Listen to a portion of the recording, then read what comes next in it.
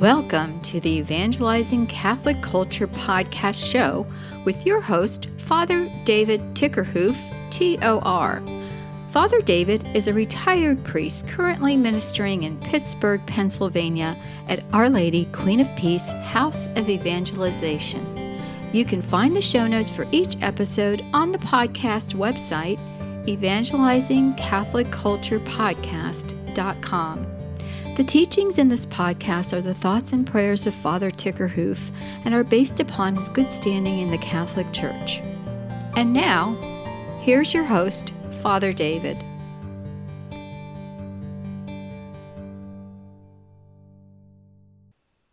You can find the show notes at evangelizingcatholicculturepodcast.com. Look for the show, Turning from Sin Toward God, Episode 8. Good day to everybody. This is Father David, and we're celebrating the beginning of the wonderful time of the resurrection on this day of April 3rd, when Mary Magdalene herself comes to the tomb, the beautiful disciple of Mary, who followed Jesus and loved him, and he appeared to her before he appeared to the disciples. In the Gospel of Matthew, when Jesus heard that John the Baptist had been arrested, he left Nazareth and went to live in Capernaum by the sea. From that time on, Jesus began to preach and say, "Repent, for the kingdom of heaven is at hand." Matthew chapter 4, verse 17. Jesus proclaimed that the kingdom of God had already come, and the condition for entering the reign of God was conversion. A change of mind, a change of heart, a becoming new. In the New Testament, repentance is usually presented in the context of conversion. A conversion which it consists in both interior and exterior notions. When viewing conversion from an interior point of view, it means, quote, a change of heart, unquote. And from an external consideration, it means a change that entails, quote, living a new way of life, unquote. The change of heart is primary in the sense that the heart needs to respond to the work of grace, which then secondarily leads to deciding to live a new way of life. In the Scriptures, this is important, in the Scriptures, repentance and penance are interchangeable notions. Looking at repentance from a moral point of view, it means, quote, turning from a sinful life back to God, unquote. In the New Testament, a radical, meaning root, a radical change of heart moves one to break from a sinful way of life. When we hear the word penance in our contemporary society, the understanding we usually have is that it means going to confession, sacrament of confession or reconciliation, or acts of mortification, or fasting or external things that we have to do that we don't really like to do too much. However, from a biblical point of view, penance or repentance means a radical new life in Christ, which depends on faith and expressed in love.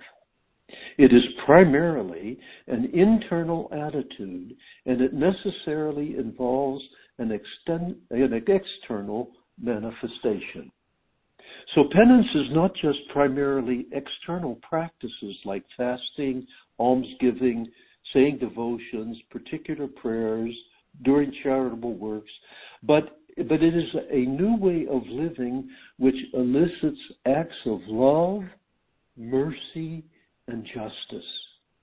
When looking at conversion from a prophetic point of view, it involves the power and grace of turning back and experiencing a deep experience of compassion, of mercy. On the part of an individual, it is a turning away from sin which is ungodly, and on the part of God, it's a gift of compassion which is expressed in forgiveness. This action of repentance or penance is truly a life-giving, spirit-filled experience within the dynamic action of conversion. Therefore, the demand to do penance is living a new way of life in Christ. These reflections come from a book written by Father Robert Stewart, a Franciscan OFM, and I'll quote it in Latin as what he wrote it in. It's De Illis Qui Faciat Penitentiam, quote, unquote. It's coming from his book. So therefore, a penitent is one who is living a way of life which expresses the Christian way of life at a high level of perfection. One who is growing in being completed in living the, quote, Christ life. Doing penance is a call to conversion by doing penance which is growing in union with God and is one who is making the power of God utmost in one's life. In a real sense, penance is the way one lives the gospel and embraces it generously in growing to salvation. A penitent lives a life of penance which is conditioned by a maturation process in the social conditions of one's life through conversion. For example, Francis of Assisi. Francis lived in a penitential culture in the Middle Ages. His whole culture was a penitential culture in which he sought contact with God through penance. Now, in terms of his conversion, Francis experienced two stages of conversion in his life. In the first stage, he gradually went through changes which seemed somewhat ambiguous, hard to grab onto. He tried twice to gain worldly renown by becoming a knight. In the first incident, he participated in a battle between Assisi and Perugia, in which he was captured and spent a year in prison, where he became in prison totally broken person. And it took him a long time after he was freed to rehabilitate. Yet, he tried again when he traveled to Spoleto and came across an old battered knight who had nothing. Francis, in compassion, gave him all his new equipment, and now, with greater insight in what God wanted from him, he returned to Assisi to face the rage of his father.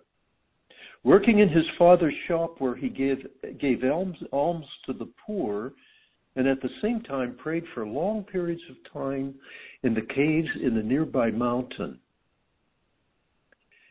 St. Bonaventure writes about that. At the time that he was at the end of this phase of his life, praying for 6 hours in one of the caves, he had an apparition of life-size Jesus crucified. Francis was so touched, but it was so pierced by the love coming from the heart of Christ that it just filled him and pierced him with the painful experience of compassion. This stage climaxed, according to St. Bonaventure, in this life-size vision of Christ crucified.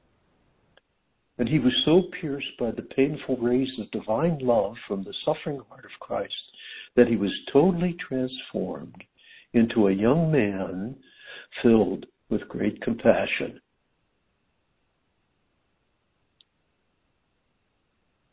Now, in the second stage of his conversion, when Francis was not fully converted, significantly took place on the plains of Assisi, when Francis encountered a leper, which he totally abhorred lepers.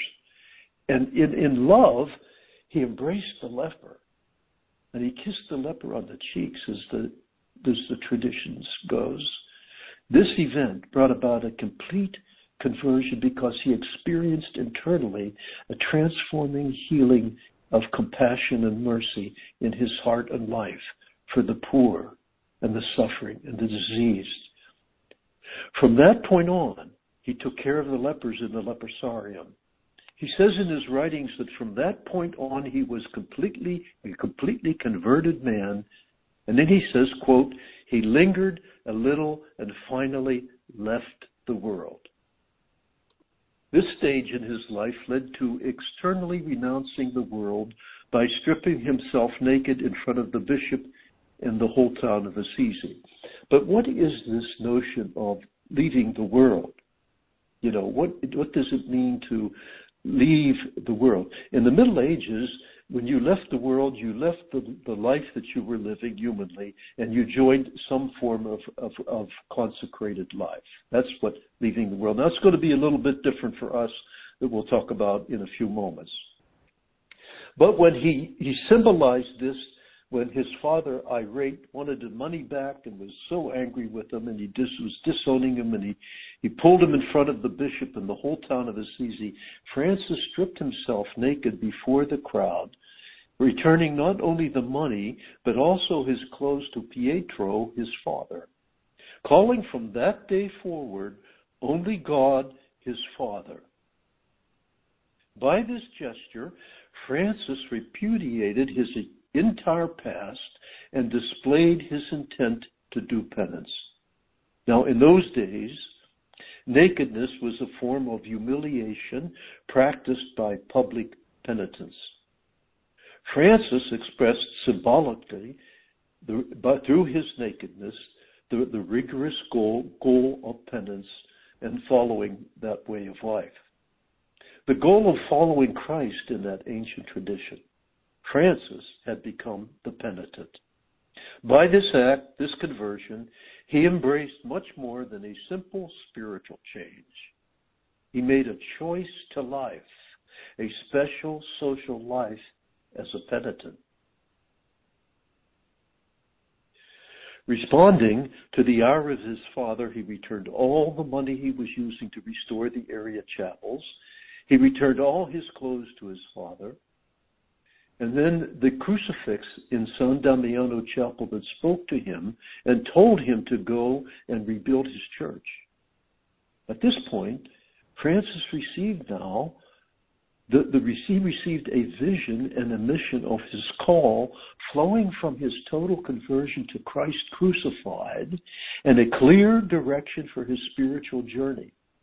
We find this account in the Life of Francis of Assisi by Mancelli, pages 55 and the following. However, what does lingering a little and then finally leaving the world mean for us? This meant for Francis, as I said, the join in living in a penitential culture, to join a consecrated form of life. Francis tried living this out as a life of evangelical poverty for a short period of time. However, others wanted to be with Francis and to do what he was doing. So Francis and those who joined him, they entered a form of consecrated life. However, there was others who wanted to join him. This is interesting. They wanted to join him, but they couldn't because they were not able in light of family ties or social situations. He, Francis, eventually gave them some guidelines for living and starting to live the gospel, but in a non-consecrated situation. This approach eventually became a secular order in the church for laymen and laywomen who wanted to imitate Francis's spiritual journey while handling their God-given responsibilities in the world and also living an evangelical way of life. However, for us speaking generally, this is a different matter. What does leaving the world mean for us, laymen and women, and also families, living in an affluent, busy, stressing, engaging modern society? For us, it may mean prayerfully seeking, no matter what season, stage, or age we are in at this time in our life, in prayer and in the light of the Holy Spirit, to seek a renewed and clear personal vision for our life, given to us by God's mercy and grace. Quote, leaving the world, unquote, in relationship to penance means this. It means leaving in our time the worldliness of reality. We see it on television, the way people dress, how they act, how they behave, how they scream, we see it everywhere. There's an excessive preoccupation with all of the things of this, wanting things and wanting them instantly and wanting them all. And we see it in so many ways. The commercials on television clearly give us indication of what it means to leave the worldliness and not living an active. This notion of leaving the worldliness of reality does not mean leaving active, responsible presence in our society. That needs to be clear. And consider to seriously evaluate and reorder some of the values and external practices of our life. Francis's conversion acts as a sign for us. Although we had not had a vision of Jesus crucified, we still experience suffering, misery, loneliness, pain, disappointment, rejection, and abandonment as we live in this modern, fast-moving, technological world. It may be certain for each one of us that we desire to truly be and live as a Christian in this postmodern world. Is it possible for us that penance could mean for us a deeper conversion from a life centered on the personal I to a life centered on a rich life of grace, centered on God's loving and caring will for our lives? Are we able to listen to Jesus preaching to us a life of repentance or penance? Not specific actions externally, but a conversion of heart. Not simply penitential practices, but a life lived, quote, in God. In the course of time, a life lived in a way in which we are molded to the gospel of our Lord Jesus Christ.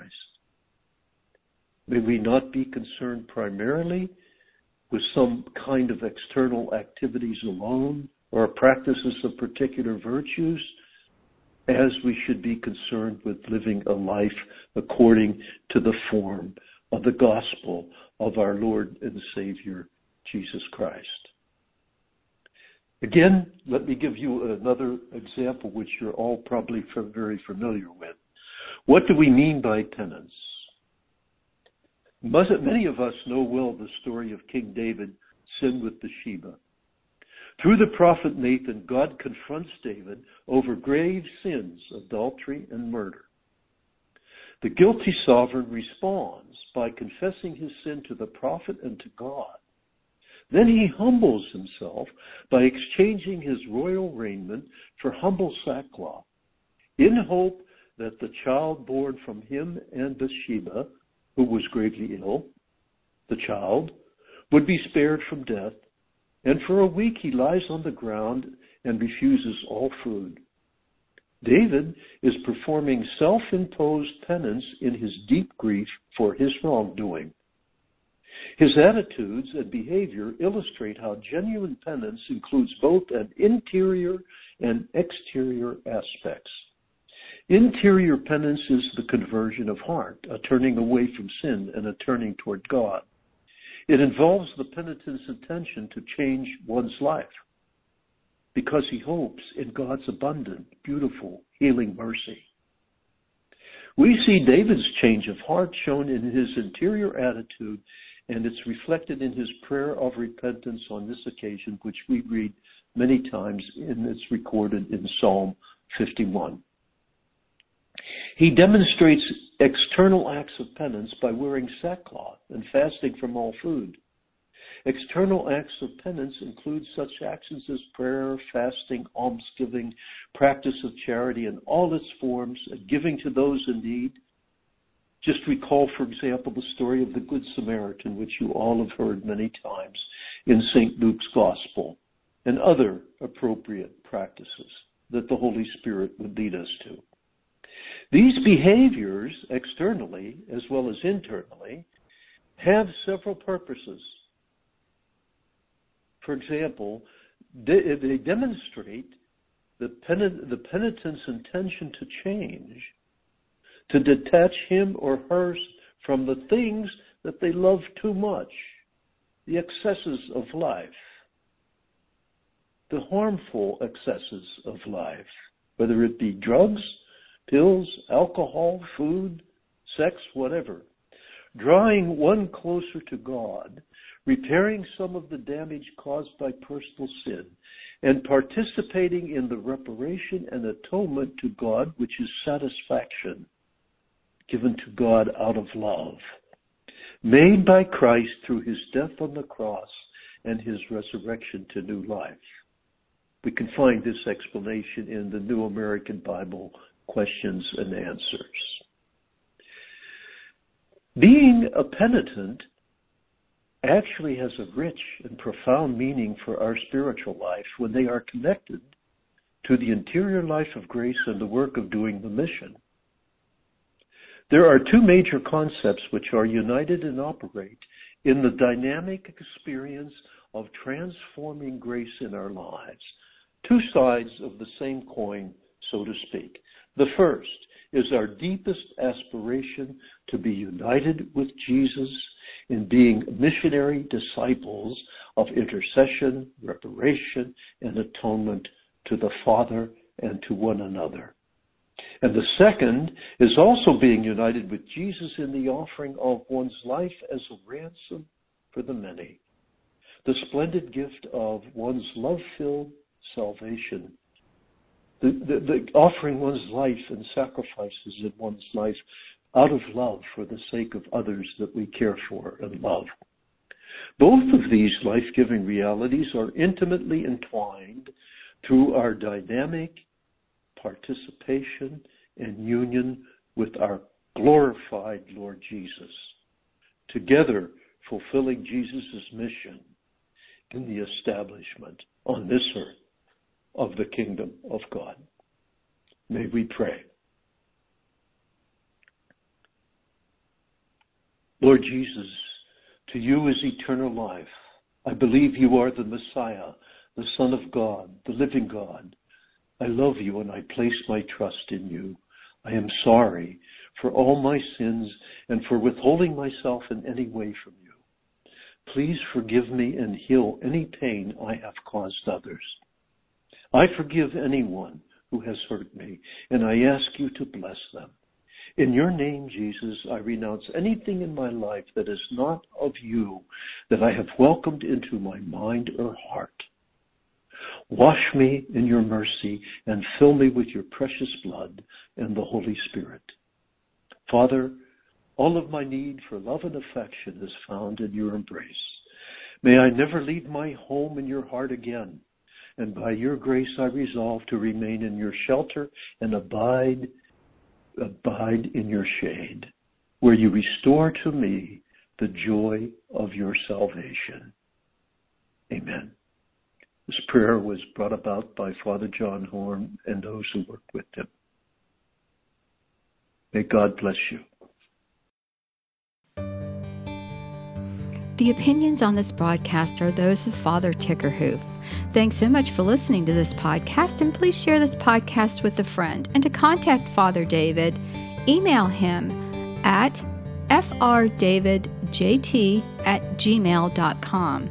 And be sure to leave Father a star rating on any podcast app. You can find more information about Father David on evangelizingcatholicculturepodcast.com.